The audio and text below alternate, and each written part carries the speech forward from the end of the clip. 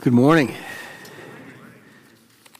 I'm going to read from Philippians chapter 3, just 2 verses this morning, as the starting point for today's message. Paul is writing, he says, "But our citizenship is in heaven, and we eagerly await a Savior from there, the Lord Jesus Christ, who by the power that enables him to bring everything under his control will transform our lowly bodies so that they will be like his glorious body." Let's pray for a minute. Father, thank you for the opportunity for us to gather here today and to worship you. Thank you for allowing us to lift our praises to you, even in the midst of that Old Testament imagery that we were singing this morning. It reminded me of the temple where the incense went up day and night, representing prayers to you. Lord, we don't need incense. You hear our prayers directly in this day.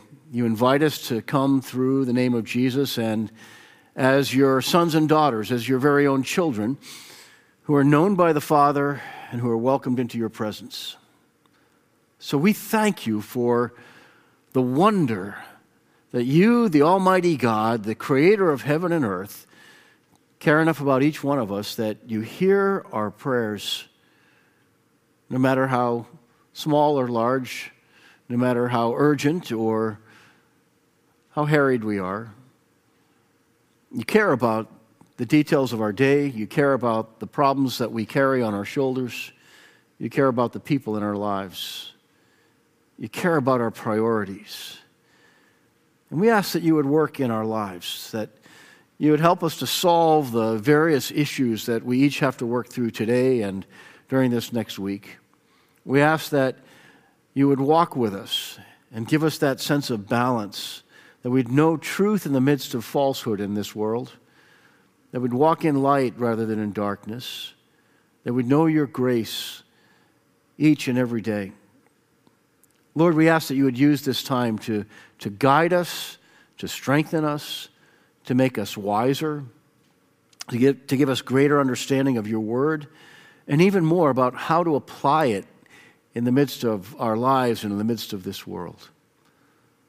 So God, as we look into your word today and as we continue to worship and as we lift up our prayers, we ask that you would meet us here in this place, that we wouldn't just go about creating our own religious rites and structures, but that you would work beyond all of that to draw near to us and to speak to us and to redirect us. So thank you for this hour. In Jesus' name, amen. As we've begun this year together, we're looking at understanding who we are as Christians, what our identity is, and what the Bible tells us about ourselves. And our hope is that you and I will come to believe more and more the truths and the promises that come from God's Word and that come from the heart of Jesus, as opposed to what our culture tells us in terms of our identity. And so we've been walking through this series called Identity Check, and we're exploring week by week a little bit more of what the Bible tells us is in store for us, or what applies to us as promises once we put our faith in Christ. Several years ago, I had a conversation with a woman who was born in Switzerland, yet she'd lived most of her life here in the U.S. Then she finally went through the process to become an American citizen. Around that same time, a friend pointed out a man who had decided to become a U.S. citizen right after the September 11th attack on the World Trade Center. Having worked and taught here for years, all of a sudden it was important for him to identify with this country. Now, for people like this, citizenship is a big, big deal. Some of you have experienced what it's like when we travel to other countries as an American citizen. Despite being warned about being resented as ugly Americans, my experience has been just the opposite when I have had the opportunity to go to other countries. For instance, walking on the streets in Paris or in Zurich, people have called out Boston when they saw my Red Sox hat. And they were delighted to identify with an American person for that moment. On my first visit to Normandy, I was surprised by the honor with which we were treated simply for being from the United States. One French staff member at the American Cemetery in Omaha Beach went above and beyond all expectations to help my father-in-law and me find one specific grave marker there. My father-in-law had a friend who had landed at Omaha Beach on D-Day, and he wanted us to find the grave of his best friend who had died that day. So these two guys hit the beach together. One made it and went on. One never made it off the beach. But he'd never had the opportunity to go back. And so it was a big deal when we were able to find that specific grave. Kathy, if you wouldn't mind, if that picture shows up, that's the one I was thinking of with a couple of shots here. The one in the middle is my father-in-law standing next to that grave that we found of one of those men who had marched on the beach on D-Day and who never made it home. And what was interesting was there was a French official at the American Cemetery. When she heard my father-in-law's story that he wanted to find this one particular grave, she said, okay, if you can wait a minute, I'll break protocol. Because he was not himself a veteran from that period of time, she was not supposed to give us this special attention, but she took us on a cart and she went and found this exact grave marker, and then she rubbed sand from the beach where those men stormed into where the letters had been carved out, and on that particular day it caused those letters to look golden. Then she had a little French flag and an American flag, and she put them on either side of the cross. And then she allowed us to come in and to visit the gravesite. And I remember asking, why did you do this? Why did you go out of your way and break protocol by giving us this kind of attention that really we didn't deserve? And she said, I want you to remember something.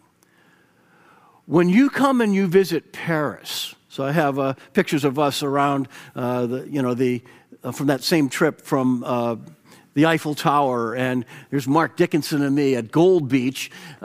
She said, when you visit these other spots, you are a tourist and we're glad you're here. But when you Americans, and it doesn't matter how old you are, when you come to Normandy, you are liberators. That made every hair on my arms just stand up, because that's the way Americans are still received in that place today, because it was the Americans who came when those difficult days were there and pushed out the German army in that time. And those words make me think all the time, when you come to Normandy, you are liberators. Now, I realize there are places where we could go as Americans where we would not be so well loved. But our country is still the land where more people want to immigrate here, legally or illegally, more than those who are dying to leave. Last I checked, none of the folks from Hollywood who promised that they were going to leave if the election didn't go their way, none of them have left. They're all still here. Some of us who are born here are immediately granted citizenship. Some of us in this room were not born here, and so that citizenship was something that came through a process. It was harder to obtain. We recognize that we live in a great yet not perfect country. And even though we may visit other countries around the world, we are only guests, not citizens, wherever we go. Our passports in those countries have to be stamped when we go there and then checked again when we leave. Now, I bring all this up this morning because we're going to add one more layer to our identity check series. This study traces the spiritual identity marks of Christ followers. The next layer endows Christ followers with what the Bible essentially calls a dual citizenship, as those who live in this world, yet who belong to the kingdom of heaven. So I want to explore that concept a little bit. This week's topic is our new citizenship. So let me just say good morning to everybody. Welcome back to our North River Worship Center today. I love being here with you. I love praying with you. I love hearing the praises around me as you are singing to God. Welcome, too, to everyone who's watching this online. We're glad that you are with us and part of this morning. And wherever you are right now, whether you're watching this live on our platform or you're watching later on Facebook Live or on YouTube, let me invite you to take steps toward fully connecting with the people of North River Church. Join a small group. Sign up to serve. Take the 101 Belong class, or what Paul Crossman was just talking about, our 301 class, as you discover your spiritual gifts. Become a part of our support team by giving generously. With each step that you take, you are embracing what we are doing as a team and what all of us who are here in the room are also a part of. And we're glad that you are a part of this too. Here's the question that I have for this morning. What did the apostles mean when they said that we have citizenship in heaven? What is that all about? So I'm going to ask a handful of questions and look at some of the ways that the Scripture answers those questions. The first question is, what kind of citizenship is this? I got 5 answers to that come from the New Testament. First, it is a heavenly citizenship. So Paul writes in Philippians chapter 3, verses 18 to 20, "For as I have often told you before, and now say again, even with tears, many live as enemies of the cross of Christ. Their destiny is destruction, their God is their stomach, and their glory is in their shame. Their mind is on earthly things. But our citizenship is in heaven, and we eagerly await a Savior from there, the Lord Jesus Christ." Now, in those verses, notice the eternal contrast. First, Paul describes those who live as enemies of the cross of Christ. Not everybody who doesn't believe in Jesus is an enemy, but there are still many people who consider themselves an enemy of the cross, an enemy of the gospel, and an enemy of Jesus Christ. That means that this new citizenship requires alignment with the cross of Christ. Then there's a change of focus. We move from immediate pleasures, filling your stomach and all those things Paul's writing about, to future promises.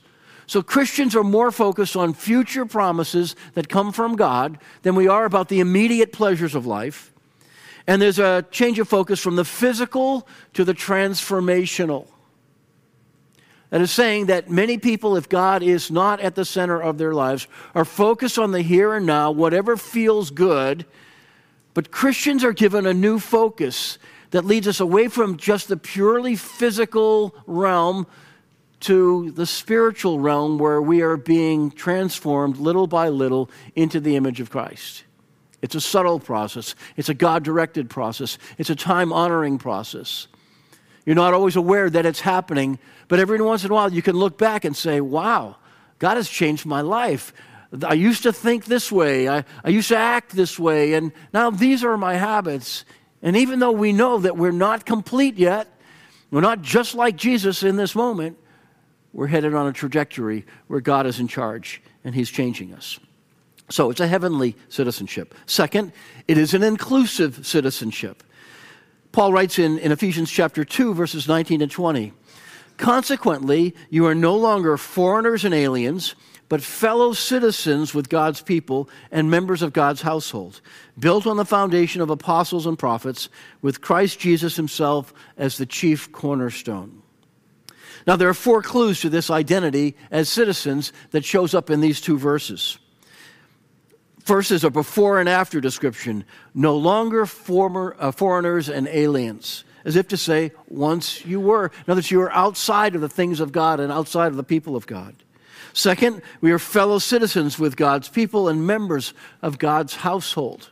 So it's not just one time that the Bible uses this idea of citizenship, but it's actually a handful of times this thought is sprinkled throughout the New Testament.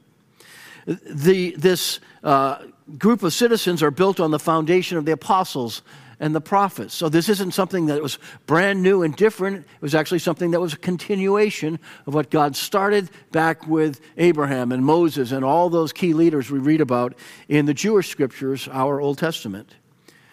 But what links them all is that we are connected to Jesus as the chief cornerstone. Have you ever noticed the way that a headstone comes together and a cornerstone that might have the foundation of a building set off of that corner?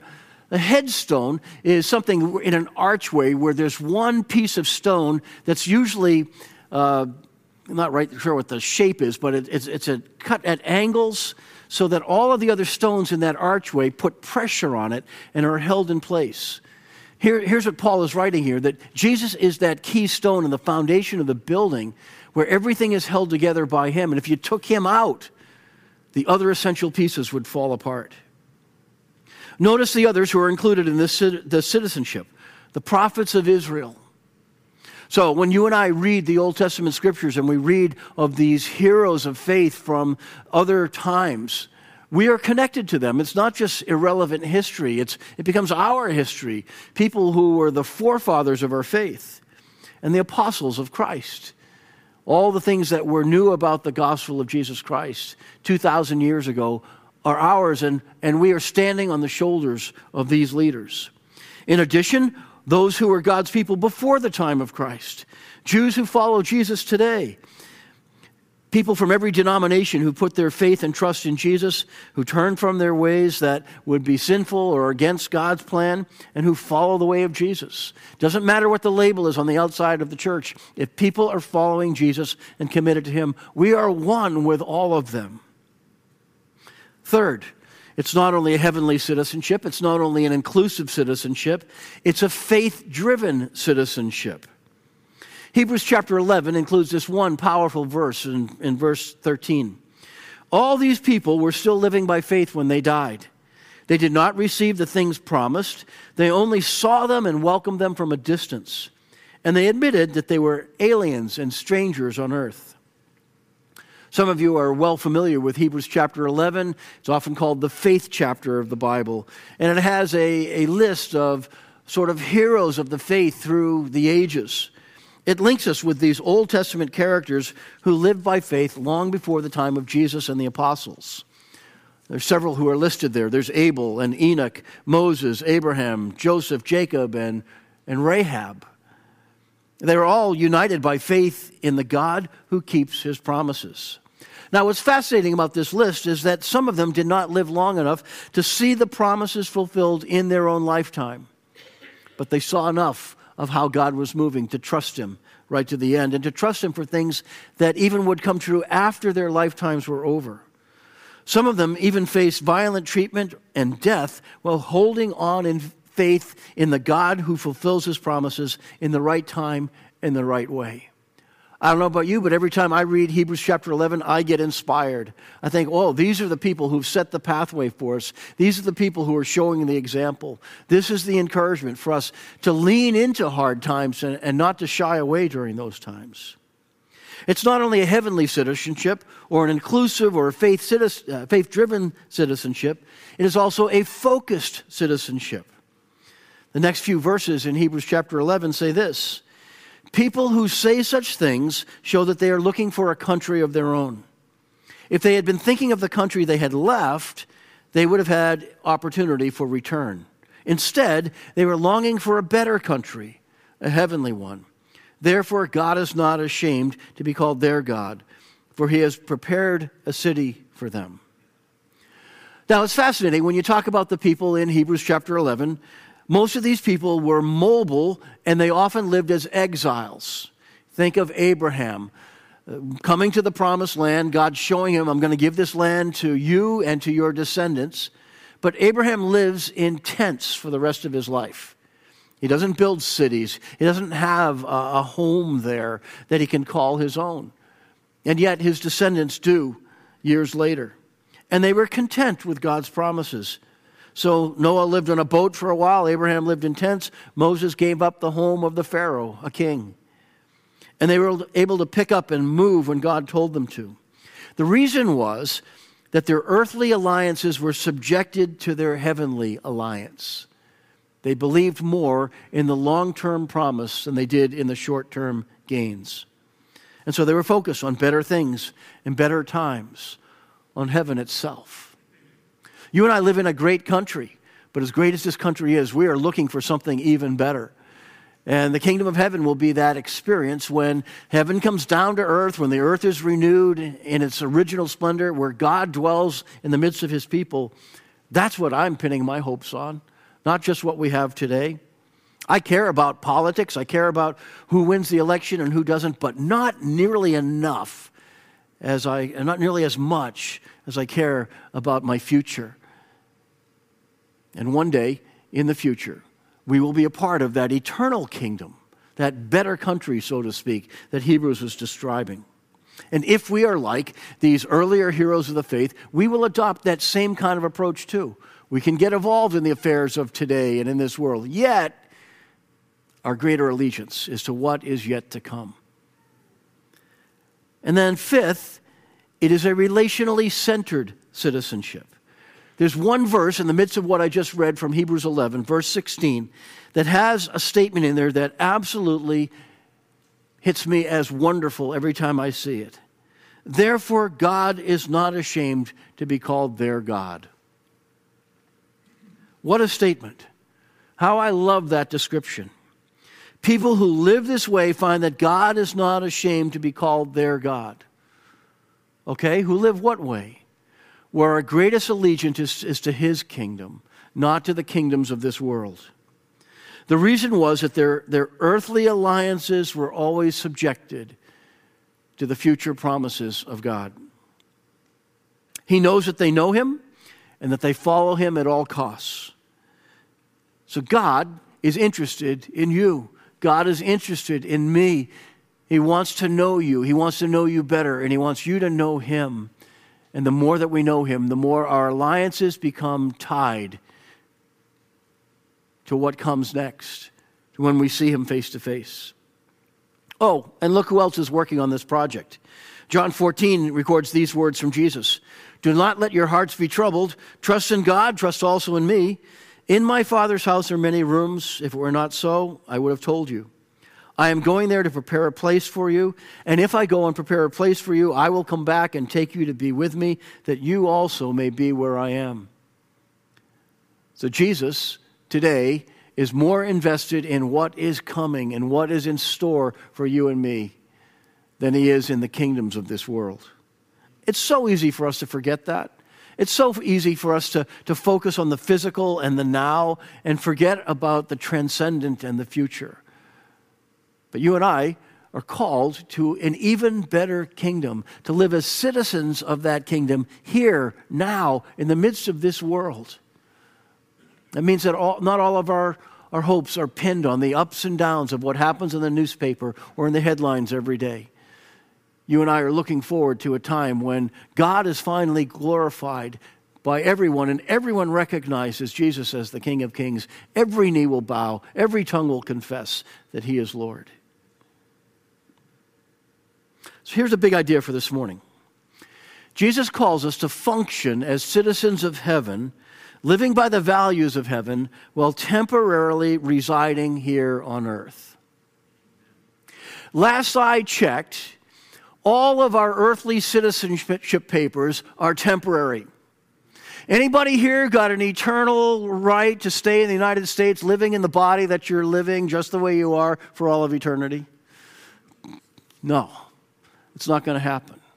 The hope that we have is that the part of you that makes you uniquely you, that hopes that there is something that transcends this life, that part of you and me is destined to see Jesus, to live on in the kingdom of heaven. Not to live in the midst of pain, not to live in the midst of suffering, not to live in the midst of bodies that are growing older and sometimes even decaying, but to live with joy, to live with newness, to live with the fullness of life, and to conquer death, to conquer sin and all else.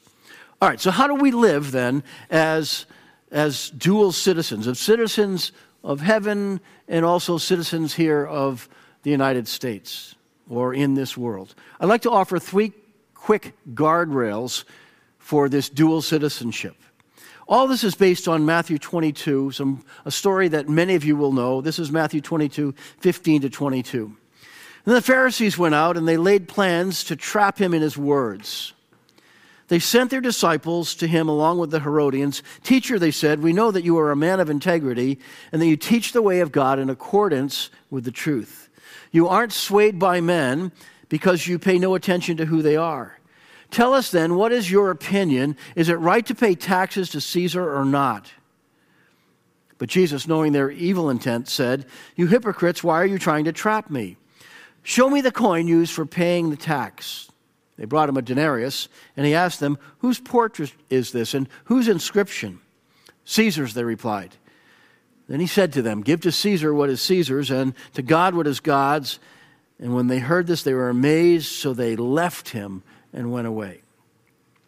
All right, 3 quick guardrails for living as citizens of heaven in the midst of this world.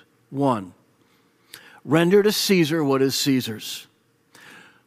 That phrase, that slogan from the King James Bible sticks. Recognize the trap that was being set for Jesus. The Herodians were a political group dedicated to strengthening the link between King Herod, Judea's king, who was a Roman puppet, and Caesar. They wanted everyone to pay taxes because it was a sign of submission to Rome. The Pharisees were a religious sect within Israel that resented the Roman government's presence and that resisted paying taxes to any project other than the temple tax in Jerusalem. So you have one group that loves having everyone pay taxes, another group that resists paying taxes, one that's very secular, one that's very religious, and all of a sudden they're united together in opposition toward Jesus. Matthew lets us know that they've begun working together to take down Jesus. Here's the dilemma that they created. If Jesus supported paying the tax, he would risk losing the religious crowd. If Jesus opposed paying the tax that Rome had put on the people, he would be painted as an insurrectionist by Rome. Jesus lets us know that there are some things that we clearly owe to our country. So we pay taxes that are due. And we appeal to elected officials when we want to express disagreement. We are expected to obey laws. We fear and honor those in authority. We are to be ready for every kind of good work on the behalf of our neighbors or on behalf of our country. And we are expected to pray for governing leaders. These are all requirements that are put upon us by the New Testament as Christians. Render to Caesar what is Caesar's. The second guideline is render to God what is God's. We have an even greater duty to serve the Lord. So, Jesus says that we are to love him with our whole being. Love the Lord with your heart, with your soul, with your mind, with your strength. We are to obey him from the heart. 1 John 5:3 says, this is love for God, to obey his commands. And we are to make his ways our top priority. Matthew 6:33 says, seek first his kingdom and his righteousness. Render to Caesar what is Caesar's. Render to God what is God's. Third, when they collide, put God first. There's a scene from Acts where it says they called them in again. This is Peter and John. They had healed a man, and they got in trouble with the Pharisees and the temple leaders for this. When they called them in again and commanded them not to speak or teach at all in the name of Jesus. But Peter and John replied, judge for yourselves whether it is right in God's sight to obey you rather than God. For we cannot help speaking about what we have seen and heard. This is Acts chapter 4, verses 18 to 20. So here, Peter and John openly defied the rules of the religious leaders of Jerusalem. And when they did so, they also freely submitted to the penalties that might come. True civil disobedience finds its power in submitting to unjust penalties, which in turn exposes them as unjust, while standing to face the music. I love the way these early Christian leaders did that. So, here's the call for us today. Jesus calls us to function as citizens of heaven while living by the values of heaven and temporarily residing here on earth. We can do this. By God's help, we can do this well. Let's pray. Father, thank you for these clear guidelines from Jesus and the apostles about how we live in the midst of this world. Thank you for giving us a taste of heaven through the new life that we experience when we put our faith in Jesus. Lord, hear the soft whisper of anybody here who's saying, Lord, I want that new life. I want it now. I want to taste that. And so I'm putting my faith in Jesus as the one who came to announce that that new life is reachable and possible. And it's your gift to us by faith. And allow us to walk increasingly in the knowledge of your word and your wisdom and of your truth as children of God who are citizens of heaven, who have rights one day in the kingdom that will not end. Help that transform the way we work through all of the disappointments of this life and the way we hold on to hope, knowing that you have a claim on us, knowing that you have a future for us, knowing that however much life may be difficult today, we are looking forward to the better kingdom that comes. Lord, allow us to be those who are also able to invite others to embrace this Lord and this kingdom that transcends all other kingdoms and that cannot fail. Thank you for this great hope. In Jesus' name.